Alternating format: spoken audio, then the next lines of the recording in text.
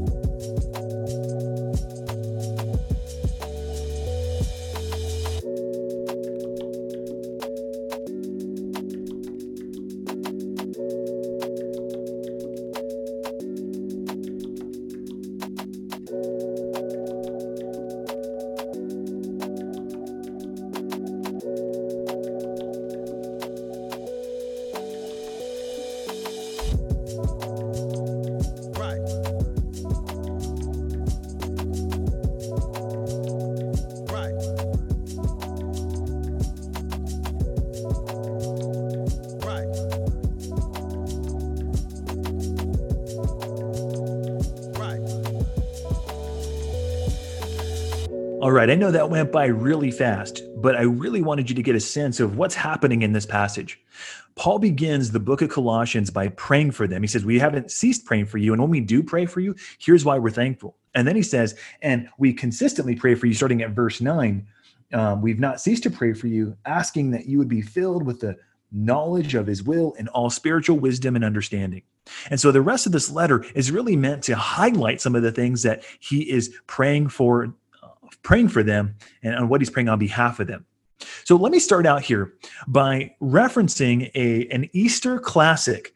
I think Christians have been really observing not just the resurrection for 2,000 years, but also observing a certain story for the last 2,000 years as well. It's called Frozen 2. And Frozen 2 starts off with the song that everybody knows and loves. In fact, I heard Matt Daniel boasting about how often he watches this when he has downtime. It's the it's the song "Some Things Never Change." Now, I did for a second think about showing the video to you guys, but then I thought, man, that's 4 minutes of my life I'm not going to get back. I'll just quote to you the parts that I think are especially relevant. And by the way, if you haven't seen Frozen 2 yet, there may be a spoiler or two in the next couple minutes. If you haven't seen it yet, this is your fault. You should have seen it already. But in the song, "Some Things Never Change," Olaf is thinking about the way that everything's changing. He's super smart and philosophical. And then they start singing the song about how things never change. But the song is meant to be ironic. As they're singing the song, "Some Things Never Change," all these things around them are changing. In fact, some of the very things they're referencing are the very things that are changing. She says, "Some things never change, like the feel of your hand in mine. Some things never change, like how we get along just fine, like an old stone wall that'll never fall. Some things are always true. Some things will never change, like I'm holding on tight to you." Irony, the stone wall does fall down. And the fact that Anna, I think this is Anna, and Olaf get separated, they're not holding on tight. Olaf dies again, as always happens in these stories, and so you have this sense of which they're desiring for there to be something permanent, and yet the thing breaks apart. Later on, what's her face, the other gal, sings a song and says, "I can't freeze this moment." Anna's sister, what's her face? That's her technical name. That's not what they used in the Disney movie. But what's her face sings, "I can't freeze this moment." Again, not able to suspend time, but I can still go on and seize this day. I can't have the permanence that I desire, but I can just take this day. The wind blows a little colder. All of you look older. It's time to count our blessings beneath an autumn sky, which again, changing seasons. We'll always live in the kingdom of plenty that stands for the good of the many. And I promise you, the flag of Arendelle will always fly. Well, if you know the movie, the flag of Arendelle doesn't always fly because something catastrophic happens. In the desire for permanence, all these things begin changing. And it's really in this song that you have encapsulated this human yearning for something that doesn't change, for something that's always true, for something that doesn't rise and fall with the tide. And this is the human condition. You and I were meant to long for something more permanent than what we have in front of us. The Bible says God has put eternity in the hearts of men. He's made us for himself, and our hearts are restless until they find their rest in him, one theologian put it. And so this is what we're looking at when we look at Easter. The reason why the Easter and the resurrection is still so important, and still so amazing, is because it meets a human need for permanence. What has happened in the resurrection is that Jesus crushed sin and death in order to give us a permanent kingdom, a permanent life that is eternally good. Frozen 2 is about the resurrection. You may not know that, but I'm going to point out another factor to you that I think is important to this point.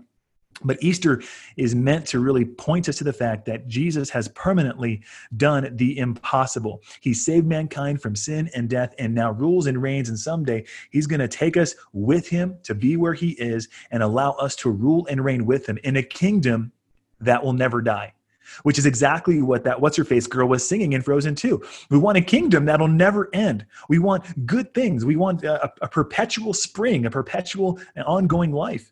And that's what the gospel offers. If you know the gospel, this sermon should give you a sense of warmth in your stomach, not a burning in the bosom, a warmth in your stomach that helps you to really appreciate what God has done. If you don't know the gospel, if you're not a Christian, I really do hope that you'll listen to this with fresh ears and fresh eyes and see for the very first time why the gospel drives Christians crazy. It's because it's amazing, and it's still amazing after 2,000 years. All right, we're looking at Colossians chapter 1, verses 22 through 23. I am also looking for a clock, which I cannot see. Boom, I'm going to use my phone right here. Okay, jumping into Colossians chapter 1, 21 through 23. We're going to take one verse at a time. So let's just start off. Let me give you the sense of what's happening here. Paul writes to them, and we're picking up from where we left off last week. This is the next verse. "And you, who once were alienated and hostile in mind, doing evil deeds, he has now reconciled in his body of flesh by his death in order to present you holy and blameless and above reproach before him. If indeed you continue in the faith, stable and steadfast, not shifting from the hope of the gospel that you heard, which has been proclaimed in all creation under heaven, and of which I, Paul, became a minister. This section begins with Paul. He's rejoicing in the fact that Christ is the one who came, he lived, he died in our place, he's preeminence, he's supreme in all things. And then he turns the corner and says, and I want you guys to remember why this is so amazing, because you guys used to be enemies of Christ. You used to be apart from Christ. The first point I want to focus in on with you is the point of the fact that if you're not a Christian, you used to have a life without Christ. If you're not a Christian, if you are a Christian, you used to have a life without Christ. If you're not a Christian right now, your life is without Christ. And I want to help you really feel the sense of what Scripture points to as what life without Christ is like. Paul is taking a progression in this text. He's going from past to present to future. And for Christians, we're looking in the past. For non-Christians, we're looking at your present. And I want to show you what this looks like. I went to Big Bear not too long ago with the family. We took a family vacation. And one of the things that we visited, because we're a family, is we visited the Big Bear Museum, the Big Bear Valley Historical Museum. The place goes back a long ways, and it's really cool because one of the things they have there is a cabin that's kind of been preserved from whenever they first established in the 1800s, give or take. And so that cabin, if you go inside the cabin, it's really cool. They have old beds and quilts, and they had, it's one big room where an entire family would live, and they had things made out of wood, and they had a wash bowl, and they had all sorts of things that really help you appreciate what life is like today. We even went to the school, which is really right next door. And in the school, you could tell kids are really happy to be there. At least one of them was. The desks were small, and you see all the artifacts that are related to how life used to be. And there grew a sense of appreciation within me about why I really do appreciate the modern luxuries we have. I mean, we have electricity, we have warmth, we have air conditioning, we have warm blankets and pillows, and we have so many good things. We have the internet. I'm talking to you from Aliso Viejo, and all of you guys are spread all over Orange County, and I'm talking to you in real time. Couldn't do that back in those days. Sometimes we have to see life as it was in order to appreciate what it currently is. And that's, again, what I want to draw your attention to as we ponder the realities of life without Christ. The Bible first and foremost says that you were alienated from God. Verse 21, and you who were once alienated. What does that term conjure up? That term means that you were estranged from God. In fact, the very term itself means that you're not by nature a friend of God. A lot of people think about God being this big grandpa figure, a little maybe absent-minded, but he's nice, he's warm, everyone hears the term. If anyone knows anything about God, it's that God is love, right? Everyone knows that. And yet the kind of love that most people often think about in their minds is not the kind of love that the Bible defines, but a kind of love that is sentimental, kind of love that is defined by our current culture and society, and not by the love that the Bible describes. God tells us that we are estranged from him. In fact, here's how Ecclesiastes 7:20 puts it. Surely there is not a righteous man on the earth who does good and never sins. That means for all of us, you and for me, all of us are born in the state of being estranged from God. We are separated from him because we are sinners, every single one of us. And as I'm talking to you on the Zoom service, I want you to know that before God, you are full of sin. You're full of vileness and wickedness before him. His standard is perfection. And you and I have fallen woefully short. Ephesians chapter 2, verse 1 says, you were dead in the trespasses and sins in which you once walked. In other words, the kind of life that you live presently as an unbeliever, or used to live as an unbeliever, is one where before God, it's not like you have a whole lot of good and some bad. It's all bad. Even the good that you do is bad good because it's not done for his honor and glory. Consequently, that means that you're not a child of his favor. You're not the one that he loves looking at and looking to, because you are by nature a child of wrath, the Bible says, like the rest of mankind. In other words, there's no one who's accepted in this. Every single person in the world right now who is not a believer is alienated from God and thus separated from him.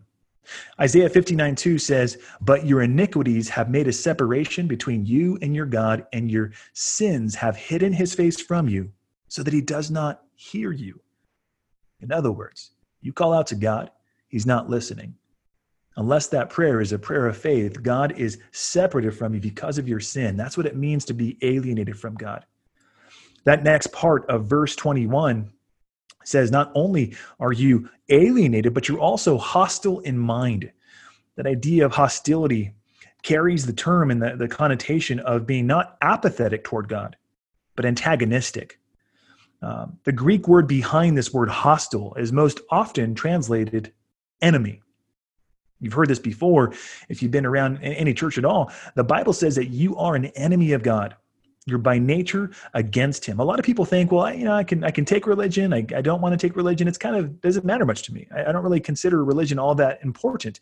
But the idea that the scripture says is that if you're not submitted to God, if you're not living for his glory and honor, you are in fact an enemy of God, because God demands that all of his creation submit to him and submit to his Christ. That's why we're talking about Christ being supreme. Everything is meant to coalesce around who Christ is and what he came to do. And when you don't do that, the Bible says that you are, by very nature, an enemy of God. You're not only estranged from him, like he's some kind of distant uncle that you never see, you're also an enemy. And it says you're an enemy in a very specific sense, that the way that you think conveys your enemy status with God. Romans chapter 1 really does help us understand this a little better. In fact, it says it like this: for although they knew God, that is, everybody has a sense of God being real and alive and in some way governing. He says, even though they knew God, they did not honor him as God. Think about that for a second. You fail to think rightly about God. You fail to honor him in your thoughts or give thanks to him. I want you to pause for a second, even if you're a Christian. I want you to think about this. When's the last time I thanked God? Hopefully, it was as soon as today, this morning, when I remembered today was Easter. I thanked God that Jesus rose from the dead and saved me. But even as Christians, we don't thank God nearly as much as we should. For the unbeliever, there rarely is a time when God is thanked. Even now, when we celebrate Thanksgiving, you'll notice that Thanksgiving is no longer directed toward, hey, give your thanks to God. It's, hey, let's be thankful. Let's just be thankful. Okay, thankful to what? Thankful to who? Secular society has determined that thankfulness to God is outdated and outmoded. And now let's just be thankful, period. Let's just all be happy, slappy people, being thankful to no one in particular for all the good things that we have, forgetting the fact that Thanksgiving was meant to be directed toward God altogether. This is one of the ways that we're hostile to God in their thinking. And it says in verse 21, their foolish hearts were darkened because we don't honor him, because we don't thank him, because we reject him. That means that God allows our hearts to be darkened in ways that show his judgment upon us, claiming to be wise, verse 22. They became fools and exchanged the glory of the immortal God for images resembling mortal man and birds and animals and creeping things. Whenever we reject God, we replace him with other things, whether it's pleasure, power, people, or something else in between. Everything that we're meant to do for God, whenever we don't do that, shows that we are enemies of God. God demands our allegiance. He deserves it. And yet when we don't do that, it shows that we are enemies of God, which highlights the fact that we are separated, but also hostile, enemies of God in our minds. It starts in our minds, but then it goes further. Of course, it says in the last part of verse 21, we are also doing evil deeds. And that would include the kind of evil deeds that you speak, the kind of evil deeds that you do when you're mean to your siblings, when you're disobedient to parents or authorities, when you're sexually immoral in all of its various forms, when you gossip, when you slander, when you yell at your parents or yell at your teachers, or when you blow up in anger at somebody. All of those things stem from the fact that you're alienated from God, you're hostile in mind, and you continue to do evil. None of us is exempt from this. And one of the things I want you to do right now, hopefully you have something to write with or write on. Here's what I want you to do. If you're a Christian, I want you to ask yourself, what are you most thankful for when you think about your life before Christ? If everything that I just read to you, I just explained to you, is true for you, it was true in the past, that should be super thankfulness creating in you. It should generate a lot of gratitude.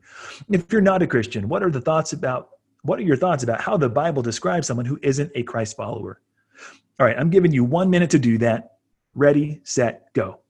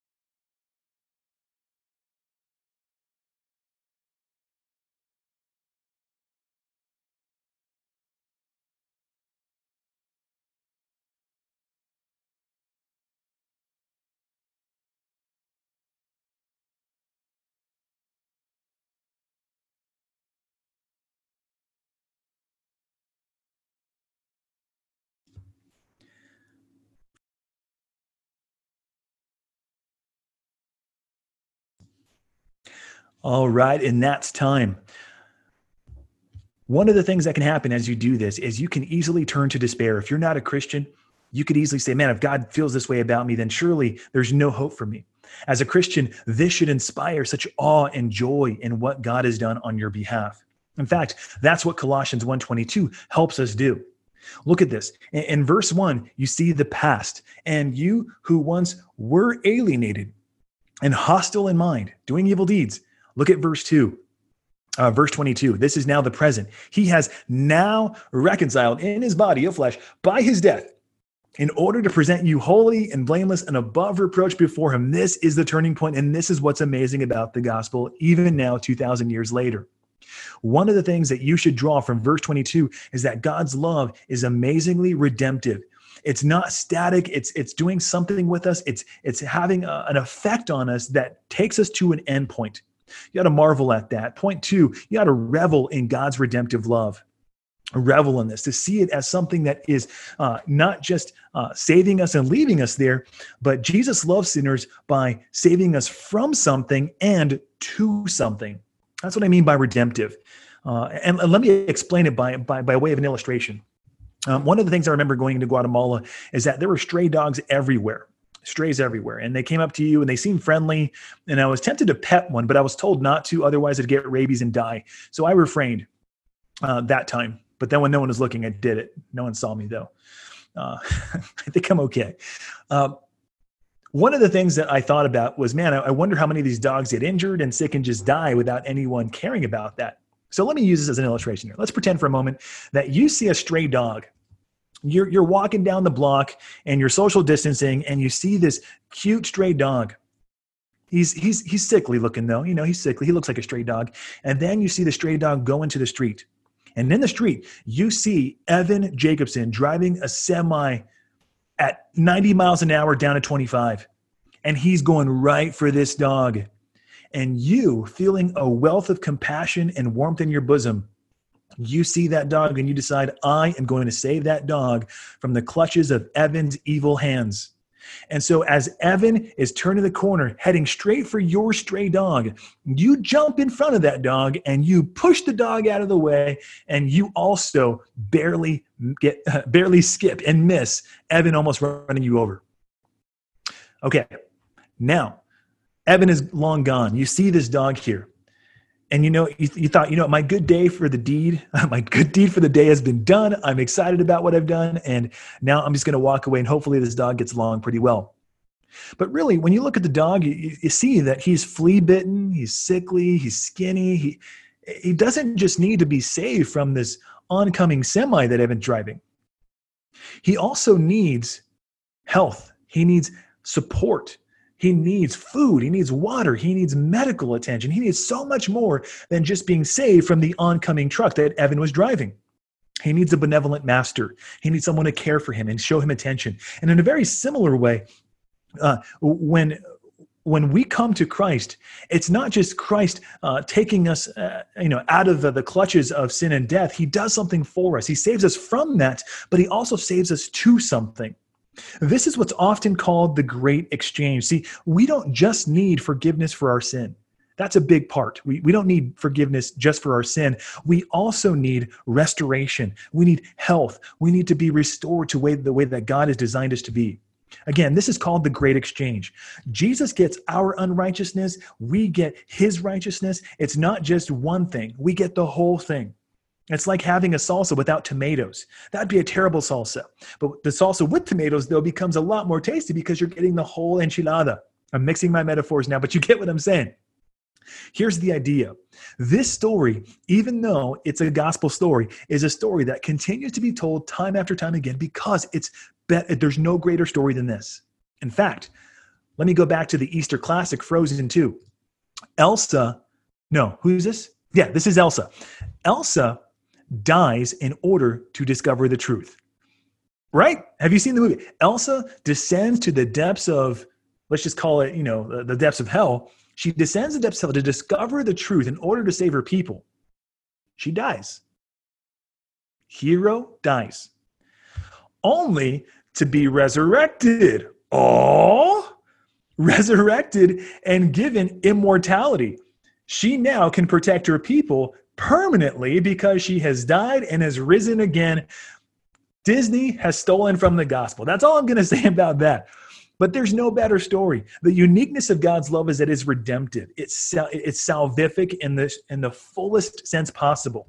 So let me just put it really simply here. Jesus dies to save humanity from things. First of all, from sin. When Jesus saves us from our sin, we have to remember that sin was our slave master. We followed our sinful inclinations. I'm sorry, Ryan Smith, for the spoilers. We were saved from our sinful inclinations that drove us and made us follow our own flesh.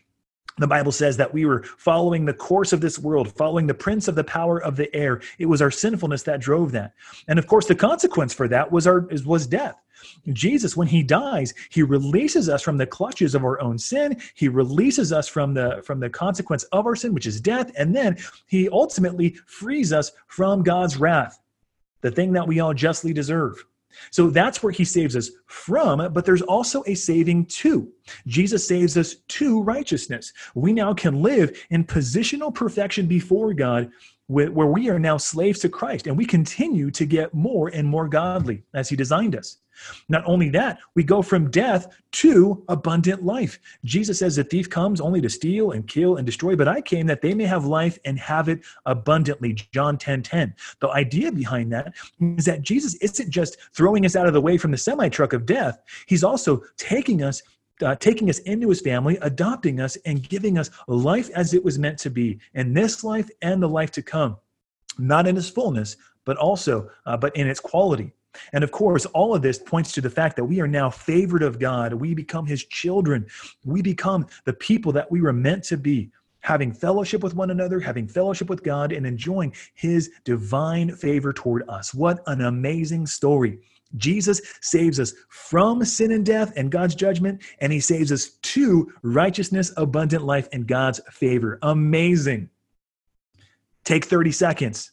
What makes God's redemptive love qualitatively better than most other depictions of love?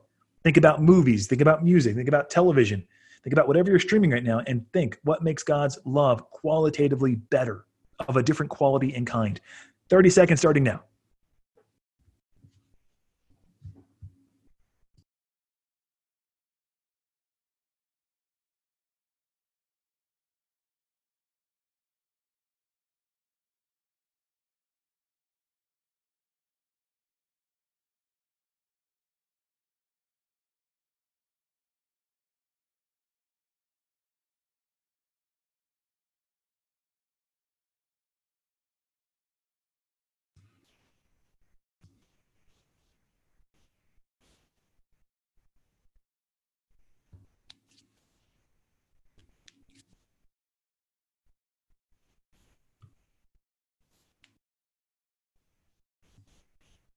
All right.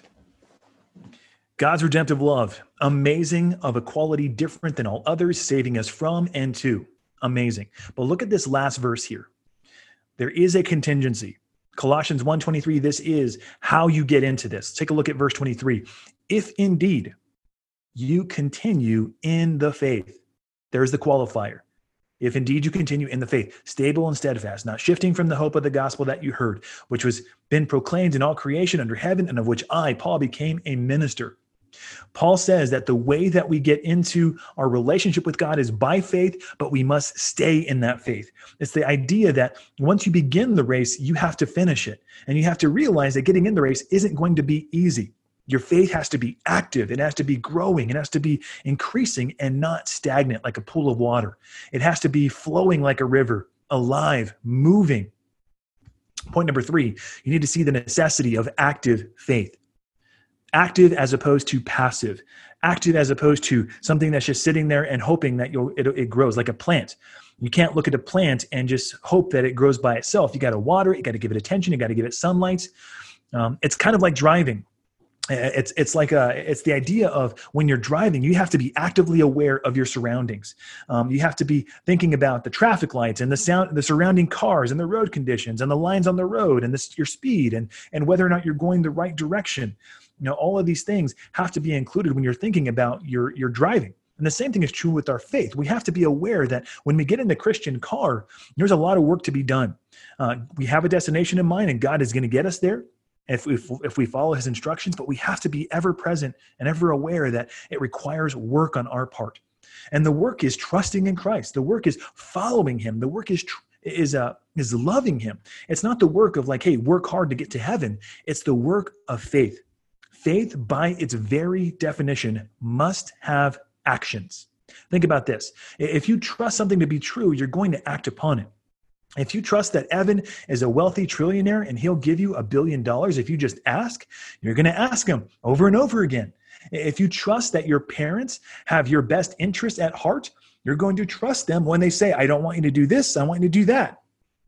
Trust, faith. As we look at this verse, you'll notice there's several elements of what active faith looks like. Really quickly, let's go through some of those.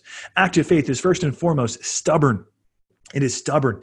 If indeed you continue in the faith, it is a faith that isn't quickly or easily deterred. It is stubbornly committed to Christ and his honor and his glory. It is a stubborn kind of faith. It's also grounded. Paul says that if you continue in your faith, stable and steadfast. It refers to the kind of faith that is not shifting because it's grounded in God's word. It's trusting his leadership. It's trusting what he's doing in your life and knowing that when you stay closely tethered to him, there's nothing to fear. I can follow him without any fear that he's going to mislead me. It's grounded in him. It's also unmoving. Think about a building now. A building has a firm foundation, and that's kind of what's happening there under the grounded part. Unmoving is a stable edifice that grows into the air and isn't easily moved. It's stable. It's unmoving. It's grounded. Structure that is unshifting, strong. Active faith is also biblical.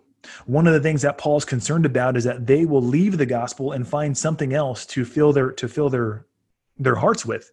And he's saying, Colossians, don't do this. Be rooted and grounded in Christ, firm in him. Don't leave it. In other words, how do you do that? You have to know what the Bible teaches about him, guys. You have to be rooted and grounded in the word of God. To call yourself a Christian, what a great time for you to get deep in God's word, to learn it and to grow in it. Lastly, Paul says, this is the gospel which has been proclaimed in all creation under heaven, and of which I, Paul, became a minister. That word minister is a diakonos. Paul says, when the gospel came into my life, I became a servant of the gospel, no longer living for myself, but now living for the glory of the gospel. The gospel has effects on us. Faith that is active, that trusts the gospel, is going to be life-changing. The gospel is life-changing, life-altering, can't leave you the same. That's what real faith looks like. Easter is amazing, guys, for so many reasons that we haven't even touched on, but at the very least know that Easter is amazing because Jesus lived and died in our place, and he still sets sinners free, and Christians who have been saved now can look back at the gospel and realize what God has done through us and for us in order that he might receive more glory, honor, and praise. Guys, thank you so much for joining me today. There's so much more to say about this, but I do recognize that I have just elapsed on the time commitment that I've given you. So here's what's next. In the next couple of days, you're going to have small groups, and I'm going to have some small group questions out for you to think through. But as a Christian, if this is true for you, I want you to revel in the gospel, to enjoy it today with your family as you think about what Jesus has done. Enjoy the fact that we have a firm foundation that doesn't change, even if the world around us does. We have permanence in the gospel. We have a secure relationship with him. If you're not a Christian, I would love for you to think more about this and realize what God has done on your behalf. I also would encourage you, one of the ways that your faith can grow and be active is by being part of a group that loves the word of God.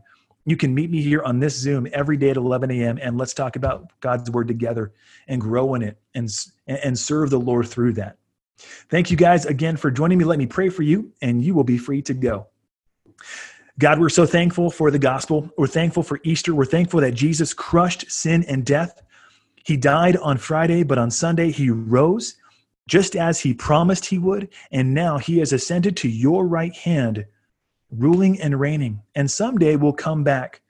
Someday will come back for us. We look forward to that, God. We long for that. And we are incredibly thankful for the truth that Jesus rules and reigns, and nothing can ever change that. Make us bold evangelists, God. If we know the gospel, help us to share it. We are privileged to share it. And how dare we do anything less than that? We know that the gospel has changed our life, our lives, and we want it to change the lives of others. So please make us obedient servants who are willing to share it with others, whether it's sharing the video or sharing Pastor Mike's Easter message or whatever method. God, help us just to be obedient in whatever ways we can. We love you, Lord. We're thankful for Christ. We're thankful for the resurrection. We're thankful for Easter. In Jesus' name we pray. Amen. Thank you, guys. Have a great Easter Sunday. See you guys soon.